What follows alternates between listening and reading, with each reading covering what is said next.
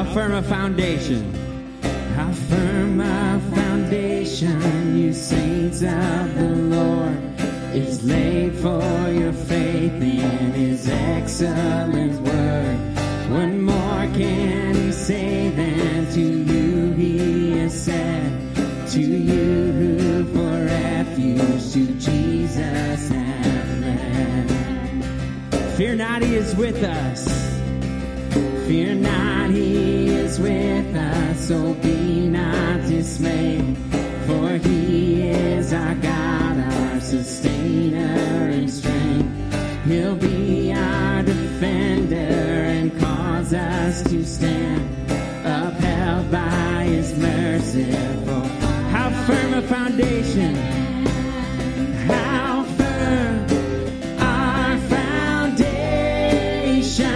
how sure our salvation, and we will not be shaken.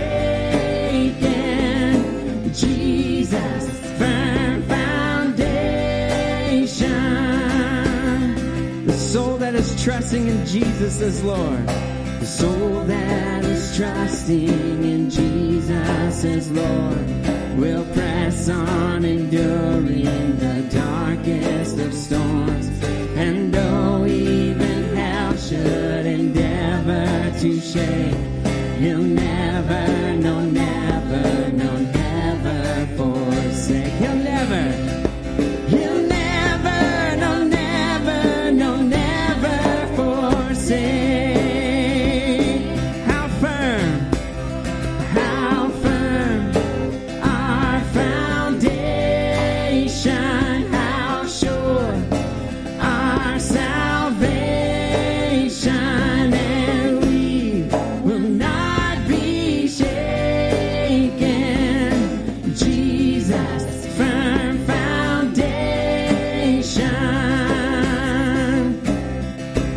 Age he stands, age to age he stands, faithful to the end. All may fade away, but he will remain, he will remain. How firm our foundation.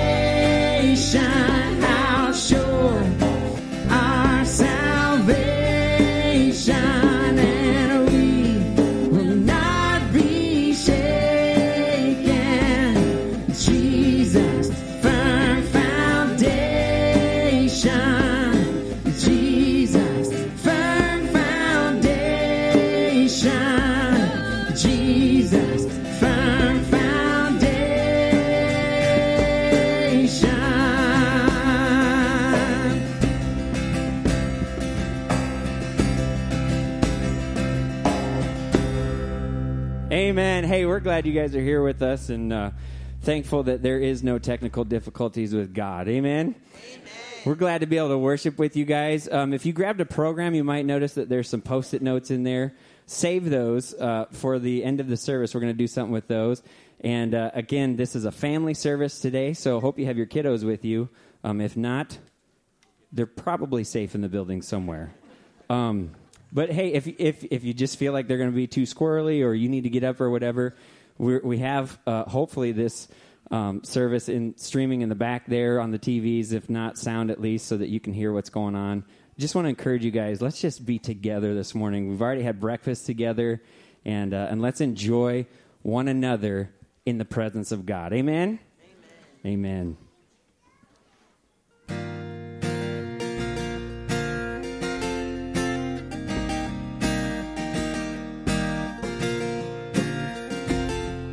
Higher than the mountains, higher than the mountains that I face, stronger than the power of the grave, constant in the trial and the change.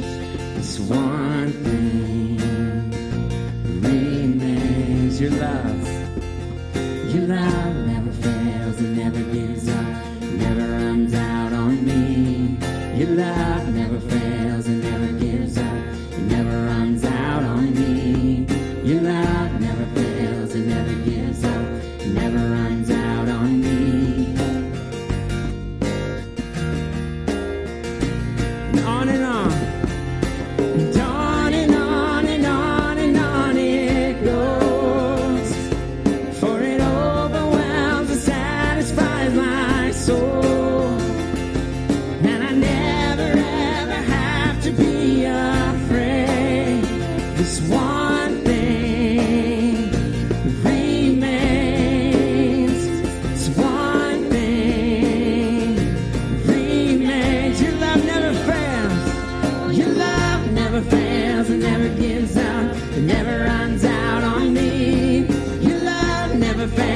never gives up, it never runs out on me.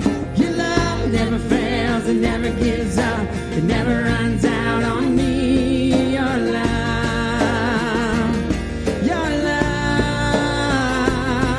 in death and in life, I'm confident and covered by the power of your great love. My debt is paid, there's nothing that can separate my heart from your great love. Your love never fails, it never gives up, it never runs out on me. Your love never fails, it never gives up, it never runs out on me. Your love never fails, it never gives up, it never runs out on me. On and on, and on and on and on and on it goes. For it overwhelms and satisfies my soul. And I never ever have to be afraid. This one thing remains. This one thing remains. Your love never fails, it never gives up, it never runs out on me. Your love never fails, it never gives up, it never runs out on me. Your love never fails, it never gives up, it never runs out on me. Your love, your love, your love never fails, it never gives up, it never runs out on me. Your love never fails, it never gives up, it never runs out on me.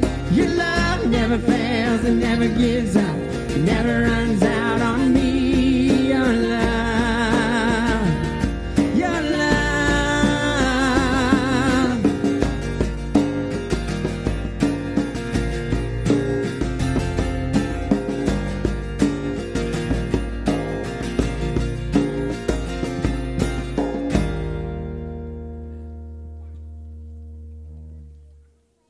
Father, we thank you that your love never fails. God, we thank you that we can be together this morning. We thank you that you are with us. We thank you, God, that you are in control and you are working in each one of our lives this morning. We praise you for that in Jesus' name. Amen. Amen. You can have a seat. As we continue in worship this morning, we're going to take our regular offering. Later in the service, we'll take a special offering for Operation Christmas Child to send all these boxes out to children around the world. But this offering we are about to take is our regular offering to go toward God's work in and through Crosspoint. 16% of it is going to go toward missions work outside these four walls. It's going to go toward children's ministry and student ministry, community groups, this service. It's going to go toward God's work locally through this ministry, globally through our mission efforts. It's going to go toward God's work. So we don't give to pay an electrical bill. We don't give to pay the internet bill. We give so that God can change lives, so that the good news can take up new ground, so the kingdom can advance. And so that's why we give, and that's why I encourage you to give. And I'll pray for it here in a minute. We'll show a Operation Christmas Child video reminding us of part of our service, of the mission effort of what we're giving to later in the service. But let me pray. We'll take up our offering. We'll watch this video, and we'll pray over these boxes. Father God, thank you so much for who you are. Thank you for your goodness, your grace. I pray that as we give, that we would give generously and faithfully and sacrificially and cheerfully, God. We wouldn't give out of obligation or out of compulsion or out of guilt, but we would give in response to what you've given to us, and you've given to us so much through your Son. And I pray that as we give, that you would take what is given, Lord, multiply it and expand it and use it to store up treasure in heaven. Use it to change lives. Use it to reach people, to build disciples. And Father, may you be glorified in all of it. May in our giving, not only may you change us, but may you change others in the process. We love you. In Jesus' name, amen.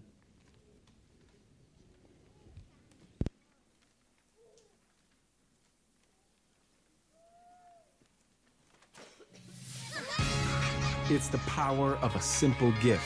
These gifts are going to bless the children in a great way. With these very simple gift boxes, the kids look very excited and very happy. This is Christmas!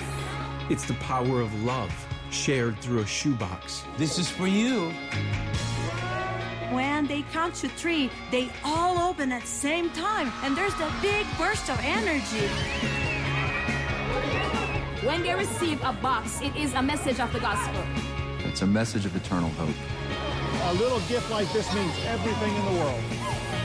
For over 20 years, Operation Christmas Child has delivered hope to children desperate for the power of the gospel. And God gave his son to this world. I'm in a school in Bosnia. On the wall behind me are bullet holes and shrapnel holes. They've just distributed many gifts to these kids. And to take these shoe boxes and see the little hearts pierced and see it followed up with the truth of the gospel is so important. You'll cry a million tears, but it's worth every mile. It's worth every effort that's went into this. What began as a mission to children in one country has grown to reach over 100 million children worldwide. 100! The mission to share God's greatest gift, his son, Jesus Christ. So many children became Christian. So many families turned to the Lord. Jesus said that you don't light a candle and put it under a bushel. You put it so the whole world can see. Sparking new churches, new ministries, and new ways to reach children for Christ. It's not just you give a box and we walk away. This is long-term spiritual effect that we're having on these communities and on these countries. This is the celebration. This is the time to get ready. I've seen how the spark has been lit, and this is just the beginning of it. This is the time to reach the next 100 million.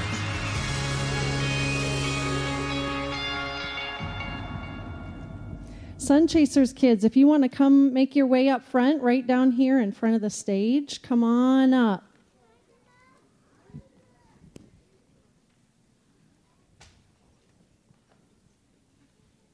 Come all on up, right up here in front. While they're coming, I just want to thank you again, everybody who donated all of the supplies so that we could pack shoe boxes.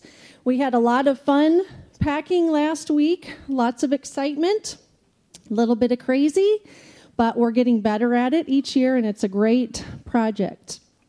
So thank you for all that you brought. It's always fun to see all the kids having fun packing boxes. This year I was especially touched by some of the 5th and 6th graders who partner with our little ones, with the 3 and 4-year-olds, and just seeing them really just love to reach out to the little ones and helping them make choices through the line, and that they're just ministering in that way. That tweens class is a great group, and so that was neat to see. So kids, thank you for packing. Do you want to know how many we packed last week? Are you dying to know? Have you been thinking about it all week long? I didn't get any emails from you, but I do want to tell you we packed, get ready to cheer, 230 boxes.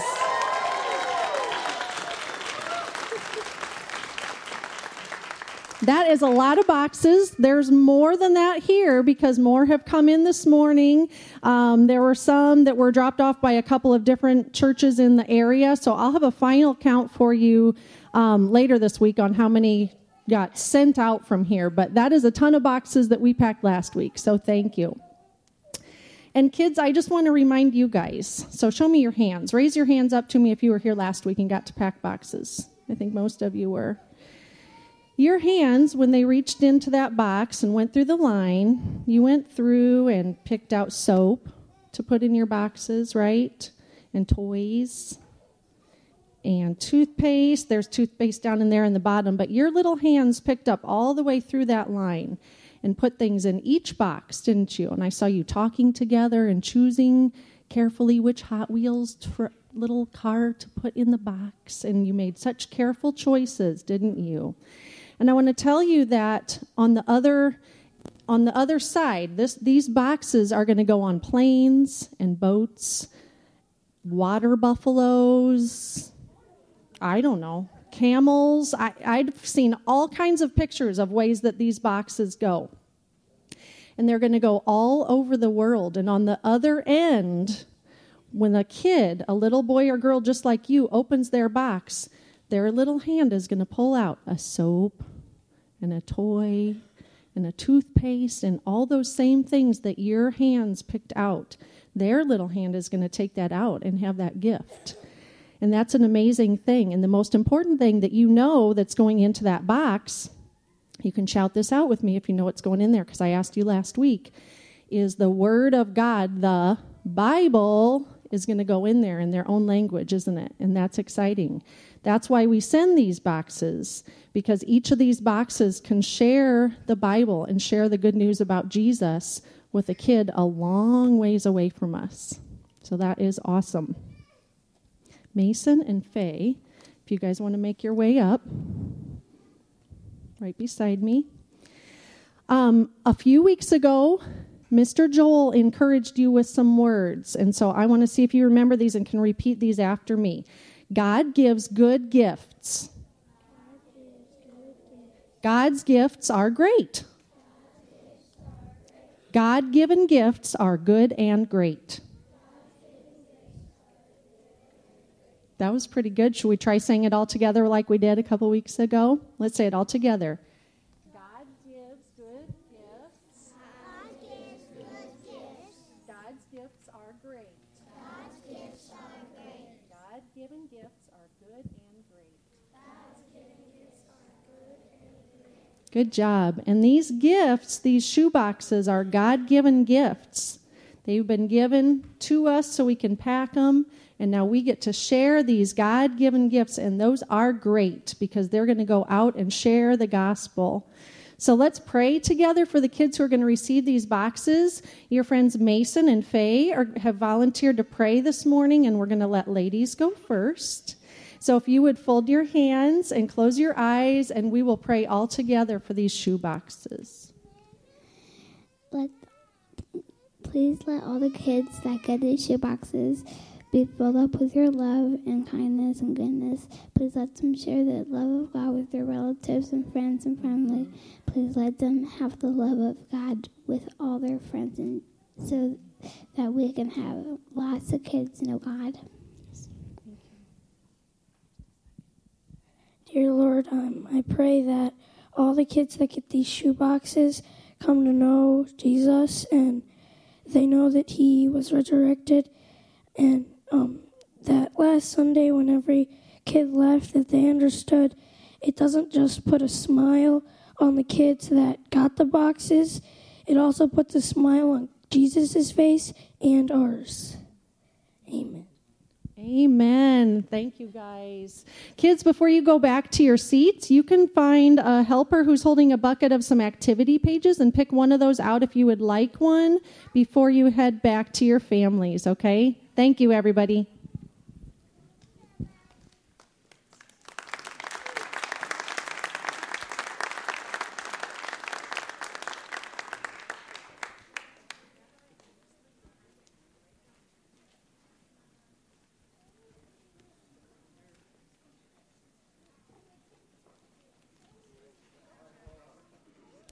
Good morning again, and welcome to Crosspoint. Hopefully your kids are able to come back and find you somewhere.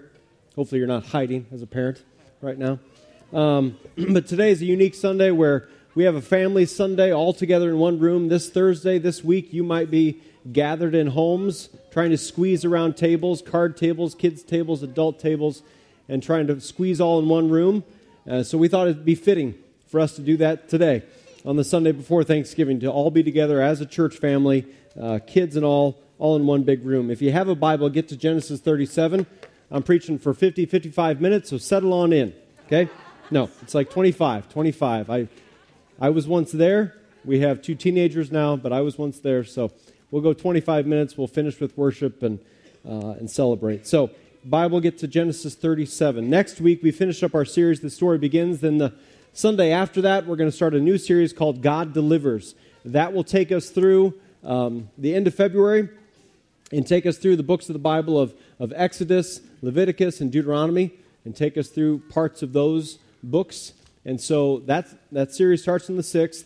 Whether you're in a community group or not, I'd encourage you to get resources for that new series. So there's adult resources, student resources, $4 for a resource. And it's a great way, the other 6 days of the week, to talk about the Scripture, to whether you're in a group or not, talk about it with friends, household, roommates, to study it, ask questions, get into it beyond just Sunday mornings when I'm talking all the time. So get that resource today. They'll be available over the next couple weeks.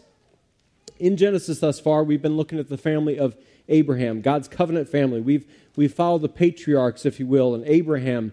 We began with Abraham, then his son Isaac, and then his son Jacob, and then today and next Sunday we're looking at the next line of Joseph. And the line of the story of Joseph is one of the most powerful in all of Scripture. A great story of suffering and temptation and forgiveness, God's providence and faithfulness through it all. You name it, you name the subject, it's probably in there. And so this week I'd encourage you to read Genesis 37 through 50, get into those 13 chapters and get the story of Joseph and look at it, especially before this next week. Today's message title is this: The God Whose Plan Involves Suffering. The God Whose Plan Involves Suffering. And we listen to that and we go, yes, I can't wait for this. I mean, let's do this. It's the beginning of Thanksgiving week. I cannot wait to talk about suffering. Woohoo! Right? Right? Let's be honest. This isn't a fun subject to talk about. We don't have to live very long or follow Jesus very long before we realize that this life is not free from hardship or suffering. Suffering is a storyline that we see throughout Scripture. Looking at the book of Psalms, you most definitely see this. You see this theme of, God, where are you? These kind of prayers. Or, God, why are the unrighteous prospering? And why are the righteous suffering? God, why is this? You see this throughout Psalms. And suffering in our lives comes in a multitude of ways, right? There's physical sickness and disease. There are emotional scars from people sinning against us. There's relationship brokenness. There's loneliness, injustice, trials and tests that come out of nowhere. And in those moments, we may wonder what the purpose is in them. We may wonder how God can use suffering to fulfill His plan, His purposes, how God can use suffering to change us. And yet we'll see in the story of Joseph, both this week and next week, that God is able to use suffering. He's able to redeem it. He's able to use it in us, and He's a God who does not forsake His people, even in the suffering. So what we see in the life of Joseph is a continual trust in God, trusting in God's plan for the future, trusting in God's ways of preparing us for that future, and also trusting in God when God may seem absent. Today we'll be looking at Genesis 37 and then 39. Joseph was the youngest of 12 sons. He was the youngest. He was Dad's favorite.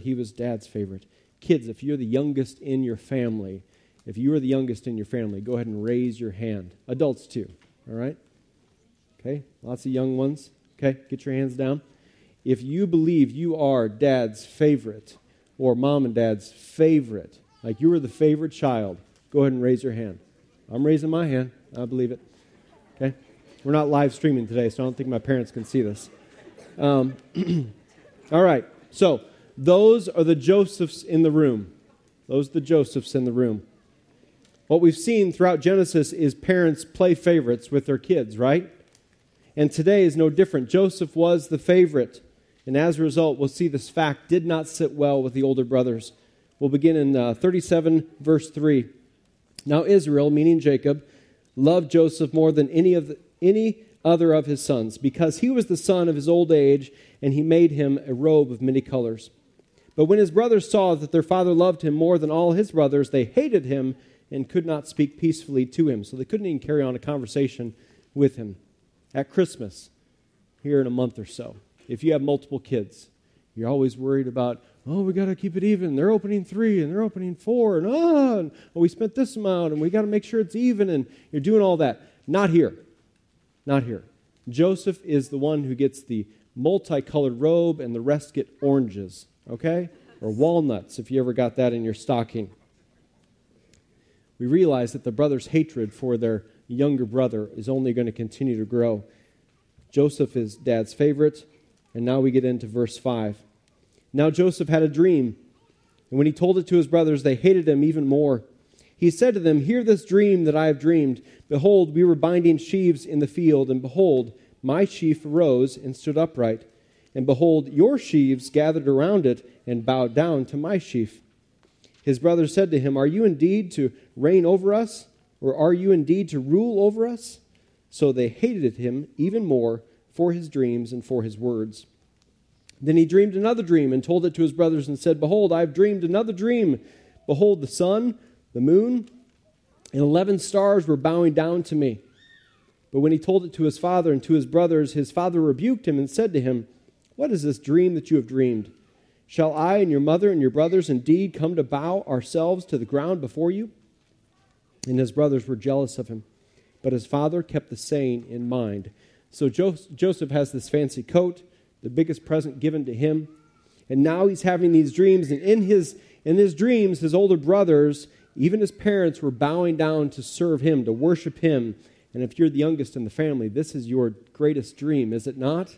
Like, this is, maybe if you're the adult or the parent, the older siblings, this is what you're anticipating this child's been trying to do since they were born, trying to become the center of the world. And so this is the greatest dream of the youngest, Joseph, having these dreams where all the oldest is going to come down and serve him and worship him.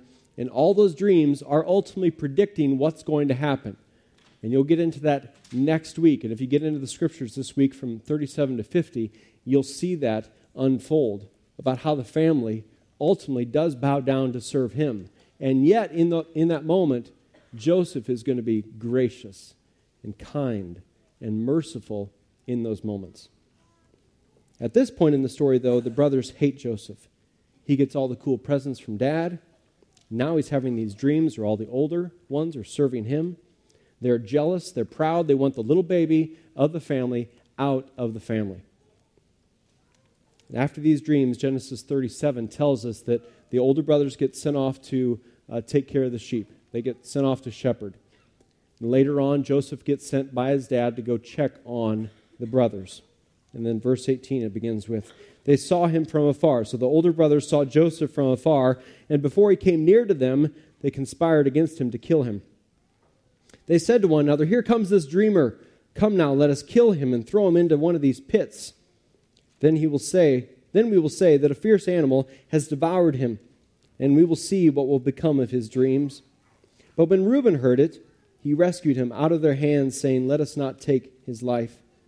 And Reuben said to them, "Shed no blood, throw him into this pit here in the wilderness, but do not lay a hand on him, that he might rescue him out of their hand to restore him to his father." So, when Joseph came to his brothers, they stripped him of his robe, the robe of many colors that he wore, and they took him and threw him into a pit. The pit was empty, there was no water in it. Then they sat down to eat. This is like a cold and heartless older sibling response, is it not? Shove little brother into a hole, leave him for dead, no water. What'd you bring for lunch? Let's have a picnic. I brought a PBJ. What do you want to switch? Let's eat here. You can see the condition of their heart.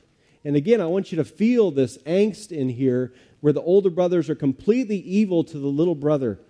Because in the story, you'll understand the story that much more next Sunday to fully realize the grace and mercy that Joseph is going to extend to his brothers. Verse 25, "And looking up, they saw a caravan of Ishmaelites coming from Gilead with their camels bearing gum, balm, and myrrh on their way to carry it down to Egypt. Then Judah said to his brothers, 'What profit is it if we kill our brother and conceal his blood? Come, let us sell him to the Ishmaelites, and let not our hand be upon him, for he is our brother, our own flesh.' And his brothers listened to him. Then Midianite traders passed by, and they drew Joseph up and lifted him out of the pit and sold him to the Ishmaelites for 20 shekels of silver. They took Joseph to Egypt." So instead of killing Joseph, they sell him off as a slave for 20 shekels of silver. And his new slave owners take him to Egypt. The brothers then fake the death of Joseph. They put goat blood all over the robe. They bring it back to Dad, back to Jacob. And Jacob assumes that, my son has been eaten by ferocious wolves. He must have been killed. The brothers are so evil in this. And while Joseph may be an annoying little brother, he did not deserve this kind of treatment. And yet, through it all, God was preparing him for the future. He was preparing him for what will come eventually. God's process of preparing us for the future is not always how we would envision it, right? For instance, that process of preparing us also often includes waiting. And we don't like waiting. But in Scripture, Genesis to Revelation, we see how God uses waiting. Thus far in the story, we've seen parents wait for 25 years for a child. They wait 20 years for a child. All right, we've seen later in Scripture, we'll see shepherd boy David had to wait long before he was King David. We'll see Peter and the apostles wait for the Holy Spirit. Us in the New Testament church, we are waiting for the second coming of Christ. We wait. The waiting's hard. But the waiting is one way that God prepares us. In the waiting, our trust in God can increase. Our trust in God's plan for the future can increase. In the waiting, God can work in our hearts and souls differently if we had not waited. I think we learn to pray in the waiting, don't we? When things aren't just instantly resolved, that's when we learn to pray. And so at this point in the story, Joseph is sold into slavery in Egypt. Now we jump to Genesis 39, and we find out that God has not forsaken Joseph. He's actually used the injustice of his brothers to place Joseph into a place of authority. Verse 1 in Genesis 39, now Joseph had been brought down to Egypt, and Potiphar, an officer of Pharaoh, the captain of the guard, an Egyptian, had bought him from the Ishmaelites, who had brought him down there. The Lord was with Joseph, and he became a successful man, and he was in the house of his Egyptian master. His master saw that the Lord was with him, and that the Lord caused all that he did to succeed in his hands. So Joseph found favor in his sight and attended him, and he made him overseer of his house and put him in charge of all that he had. From the time that he had made him overseer in his house and over all that he had, the Lord blessed the Egyptian's house for Joseph's sake. The blessing of the Lord was on all that he had, in house and field. The Lord was with Joseph. I love that phrase. It's this reminder that even in the pit, even in slavery, even when it seems like all hope is lost, where's my family? My family's rejected me. The Lord was still with him.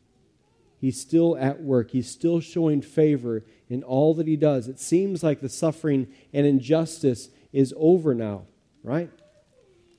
Verse 6. So he left all that he had in Joseph's charge, and because of him, he had no concern about anything but the food he ate. Now Joseph was handsome in form and appearance. And after a time, his master's wife cast her eyes on Joseph and said, lie with me. But he refused and said to his master's wife, behold, because of me, my master has no concern about anything in the house. And he's put everything that he has in my charge. He's not greater in this house than I am, nor has he kept anything from me except you, because you are his wife. How then can I do this great wickedness and sin against God? And as he spoke to Joseph day after day, he would not listen to her, to lie beside her, or to be with her. But one day, when he went into the house to do his work, and none of the men of the house were there in the house, she caught him by his garment, and saying, lie with me. But he left his garment in her hand and fled and got out of the house.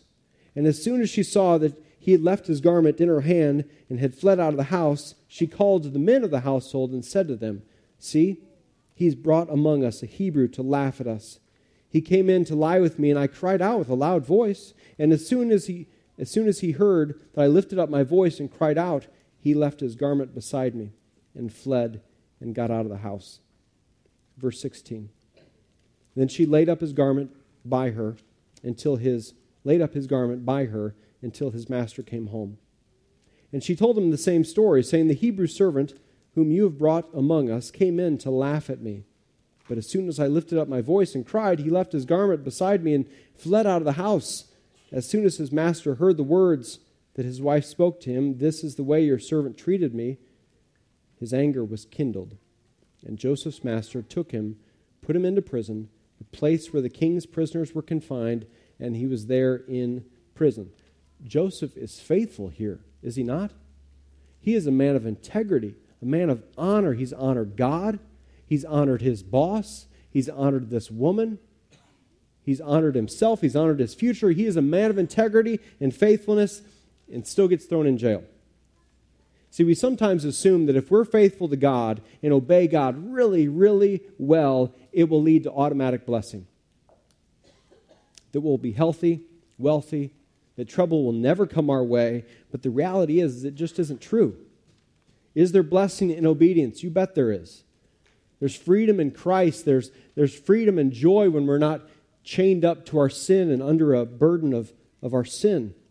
But that doesn't mean that we won't sometimes obey, that we won't be faithful to God. We won't have times where we do right biblically. We do exactly what God has called us to do in Scripture, and yet we still walk through suffering. We still might walk through injustice. Because remember, we are looking at the life of Jesus. He was perfectly faithful, perfectly obedient, and he was still killed. If you look at the chapter of 11 of Hebrews 11 this week, stories of great faith, stories of God doing miraculous things. But if you read the whole chapter, you read at the end, it didn't go well for some. Some were sawn in two. Maybe that's enough for you to go read that chapter. You should read the whole chapter because sometimes being faithful to God, it still didn't go well for them. Because remember, we're in a covenant relationship with God, not a contract. If we had a contract with God, it wouldn't go well for us because we're going to blow it. Because we're going to notoriously blow it. We're not always going to get it right. But that's the beauty and good news of a covenant relationship, though, because God, through Christ, covenants with us and says, I'll always be faithful to you. Yes, you'll experience trouble in this world, but take heart, for we serve and worship a God who has overcome this world and promises to all who trust in him and repent of our sin and believe the good news and follow in obedience, promises to all those that one day the suffering will end. One day. No tears, no sorrow, no death, no injustice, no loneliness. So even when God seems absent, we can trust in his presence. We can trust in his word that says, I have not left you alone. You don't have to face the dark, the night alone, because I am your God and I am with you. Just as he was with Joseph, so he is with those of us who trust and follow him.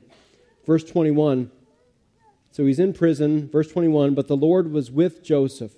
Again, we see this phrase, and showed him steadfast love and gave him favor in the sight of the keeper of the prison. And the keeper of the prison put Joseph in charge of all the prisoners who were in the prison. Whatever was done there, he was the one who did it. The keeper of the prison paid no attention to anything that was in Joseph's charge, because the Lord was with him. And whatever he did, the Lord made it succeed. So again, although he's thrown into prison, God uses that injustice to providentially place Joseph into this place where God wanted him, this place of influence and authority. We see in the life of Joseph a willingness to trust God's plan for the future. We've seen in Genesis thus far that people have struggled to do this, right? Ever since Adam and Eve. God gives them a command. Do not eat from this tree. This command is for your good. It's for your life. It's for your future. And yet, no, I'm going to trust in myself instead.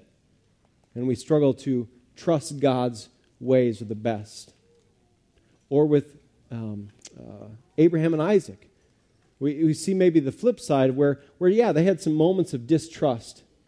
But they also had moments of, okay, God, we're going to trust you, that you promised offspring, and even if we wait 25 or 20 years, that offspring will come. We're going to trust you in this, God. You see this internal battle played out in hearts of, am I going to trust in God for my future, or am I going to trust in myself for my future? And that's still the same choice that is before us, especially in suffering, especially in waiting and injustice. Are we going to trust in God, in His ways and His purposes, and in His character, and that He's faithful? Or are we going to trust in ourselves and forsake God? Are we going to assume that somehow God has changed who He is and forsaken us? Or are we going to trust that God has not changed? He's the same yesterday, today, and forever. And He's just as He was faithful to Joseph, He will be faithful to me as His follower. Pastor Jeremy Treat from L.A. said this regarding suffering in God's presence. It's longer, but it's so good. Followers of Jesus are bound for glory. But what is true for Christ is true for those who are in Christ. Glory comes through suffering. Paul says that as co-heirs with Christ, we suffer with Him in order that we may also be glorified with Him. Our world operates according to the logic that weakness and power are opposites. But the cross turns this concept on its head. Christ said, "My grace is sufficient for you, for my power is made perfect in weakness." It's not that God's power is made perfect despite our weakness or after we have suffered. No, His power is made perfect in our weakness. God certainly can and does display His power through healing and intervention, but it's through weakness that we learn to cling to God's strength. And the weakness that Paul speaks of does not refer to sinfulness, but to the adversities of ordinary life and the difficulty of transition. God is our constant. In the frailness of old age, God is our strength. In the darkness of depression, God is our hope. God is not waiting for us on the other side of suffering. He meets us in our suffering. He finishes with this. This doesn't make suffering easy, but it does make it meaningful. God is with us in our suffering. He transforms us through our suffering, and one day He will put an end to our suffering. What a beautiful promise that He's not only with us in it, but one day it's over. One day it's over. In the life of Joseph, God used injustice and suffering to accomplish His plans. It was meaningful. It had a purpose. This whole story of Joseph shouts to us the name of Jesus. Because in the life of Jesus, we see the supreme example of God using injustice and suffering to accomplish His purposes, His plans, His plan of salvation. Jesus, the promised Messiah, would be the one who would bear the weight of our sin, who would suffer and die a death that wasn't His to die. Jesus, the sinless, would die for the sinful. Jesus, the righteous, would die for the unrighteous. Jesus, the blameless, would die for the blameful, you and me. And yet, just like in the story of Joseph, we see God raising him up and exalting him to a place of authority, a place of influence, where Philippians 2 tells us where one day every knee will bow and every tongue confess that Jesus Christ is Lord. If Joseph's brothers had not sold him as a slave, if that group had not brought him to Egypt, if that group had not then sold him to Potiphar, if Potiphar had not shown him favor, if Potiphar's wife had not tried to seduce him, if Joseph hadn't been faithful in that moment and fled temptation, if he had not been thrown into prison as a result, if all these things had not happened, he would not be in a place, in a position of influence where he was eventually. And next week you'll find out that because he was in this place of influence and authority, that he never would have been on his own. Lives, generations were saved. Some of you feel like you're in a pit or prison right now, a very low place. Can I encourage you that God has not left you? He has not forsaken you. His grace is at work even in the pain, so that your devotion, your love for Him that would increase, that you would cling to Him that much more than you did before, that you would realize that His grace is sufficient, that when blue skies and everything is going well, you may not have realized it to the degree that you do now in the midst of gray skies and suffering. So may we be people who trust God for our future, trust in His ways of preparing us for that future. And when He seems absent, may we be reminded that He isn't. He's given us His Holy Spirit and that He is with us. He is a good and gracious God, a powerful God who can even use suffering to accomplish His purposes, not only in this world, not only through us, but in us and in our own hearts and in our own souls. Father God, we thank you that your plan involves suffering. We thank you that you do not leave us in the midst of suffering. We thank you that one day our suffering is over and we can enjoy rest and delight and no more suffering for eternity. Thank you that you're faithful to us. Thank you that you are good to us. I thank you for the promise that you are, just as you were with Joseph, so you are with us, because you've given us your Holy Spirit to dwell inside of us as your people. We're grateful for who you are. We're grateful that you don't change. We're thankful for a covenant relationship with you. And so, God, where you're using suffering in our lives or injustice or just wrong, where you're using that to prepare us for the future, help us to say yes to that and to be open to that. Sustain us. Give us endurance. Give us a peace that surpasses all understanding. And help us as the family of God to walk with one another, to bear one another's burdens, and to be the family of God in practical ways as we follow you, as we trust in you, as we worship you. In Jesus' name, amen. As we close today with singing, if the band could come back up now, we're going to respond in a couple ways. One is that we're going to take our offering for Operation Christmas Child, to send all these 230-some boxes out to children around this world. So I encourage you to give generously for that. Secondly, in your program, you've got some Post-it notes. There are also Post-it notes and pens back behind those glass boards. What I'd encourage you to do during these last couple songs, especially if you've got kids or even if you don't, either way, take these Post-it notes. What are you thankful for? What are you thankful for? And write that down. Write multiple things down. And then stick them on the glass boards as you walk out of the service after we get done singing. 1 Thessalonians 5:18 says this, give thanks in all circumstances. Give thanks in all circumstances. Not just some, but in all.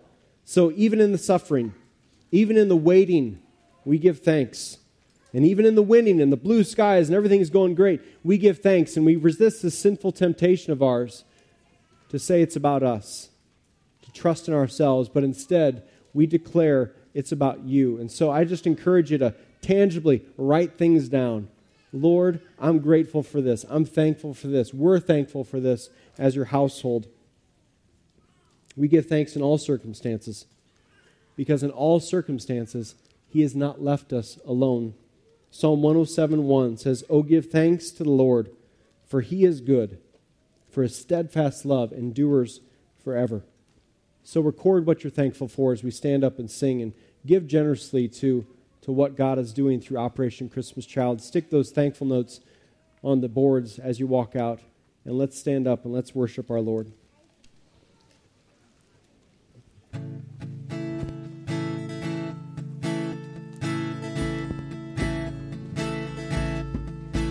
Lift your eyes to the one who's reigning over us, for he has overcome. Fill the skies with a song, as heaven sings along to glorify the Son. Who is like you? None compare. There's no one like our God. Great and greatly to be praised. Name above all other names. Powerful and strong to save. God reigns, our God reigns. Tell the world of the love He's lavished over us, His daughters and His sons. Made alive, now we're free, rescued and redeemed, victory is won. Who is like you? None compare. There's no one like our God, great and greatly to be praised, name above all other names, powerful and strong to save. Hallelujah, our God reigns. Glory, glory in the highest place.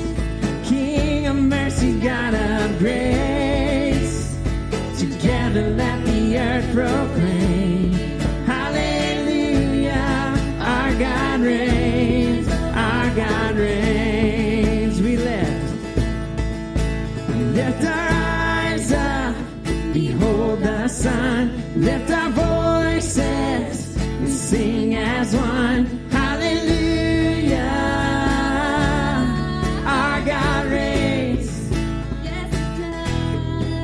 We lift our eyes up, behold the Son. Lift our voices and sing as one. Hallelujah, our God reigns. Great and greatly to be praised, name above all other names, powerful and strong to save. Hallelujah, our God reigns. Great and greatly to be praised, name above all other names, powerful and strong to save. Hallelujah, our God reigns. Glory in the highest place, King of mercy, God of grace. Together let the earth proclaim. Hallelujah, our God reigns, our God reigns.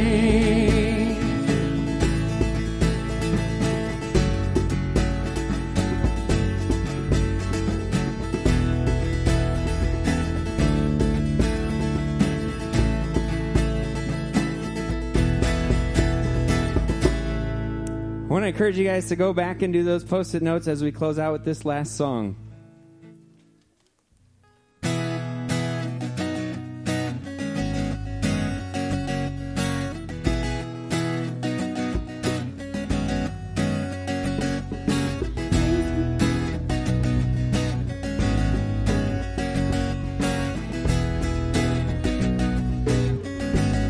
Praise belongs to you. Let every kingdom bow, let every ocean roar, let every heart adore you now. Praise belongs to you. What can I do but sing? The greatest joy I found is to lay a crown before my King. Before my King.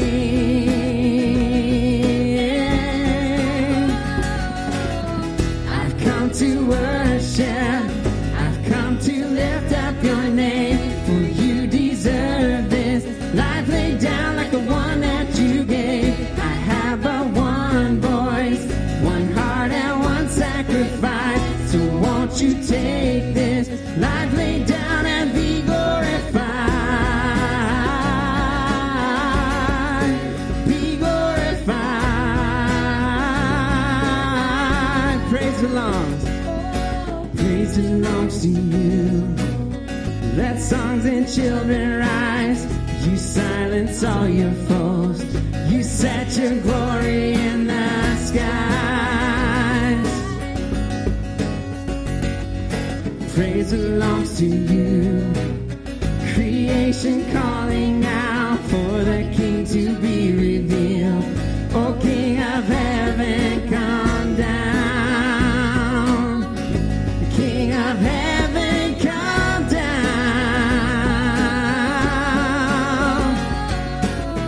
I've come to worship, I've come to lift up your name, for you deserve this. Life laid down like the one that you gave. I have but one voice, one heart and one sacrifice. So won't you take this life laid down and be glorified?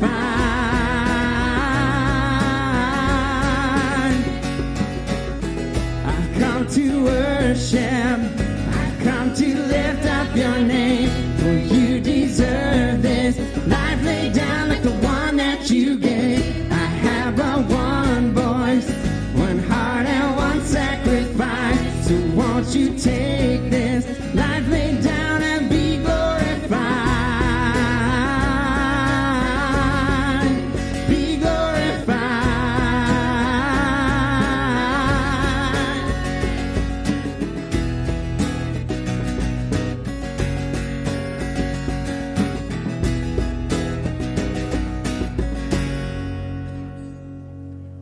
Father, teach us to give thanks in all circumstances. Thank you that in all circumstances you are God, and you are good to us, you are gracious to us, you are faithful, you are strong, you are majestic, you are mighty. So, Father, help us to worship you well this week. In family gatherings, help us to be salt and light and to be a witness to our world. Give us the right words, open up doors for your message, for testimonies to be shared, God, and may you be glorified this week. Thank you for these boxes being sent out. I pray they'd impact children around this world. Grow a thankful heart in us this week. In Jesus' name, amen. Happy Thanksgiving. Have a great week. God bless.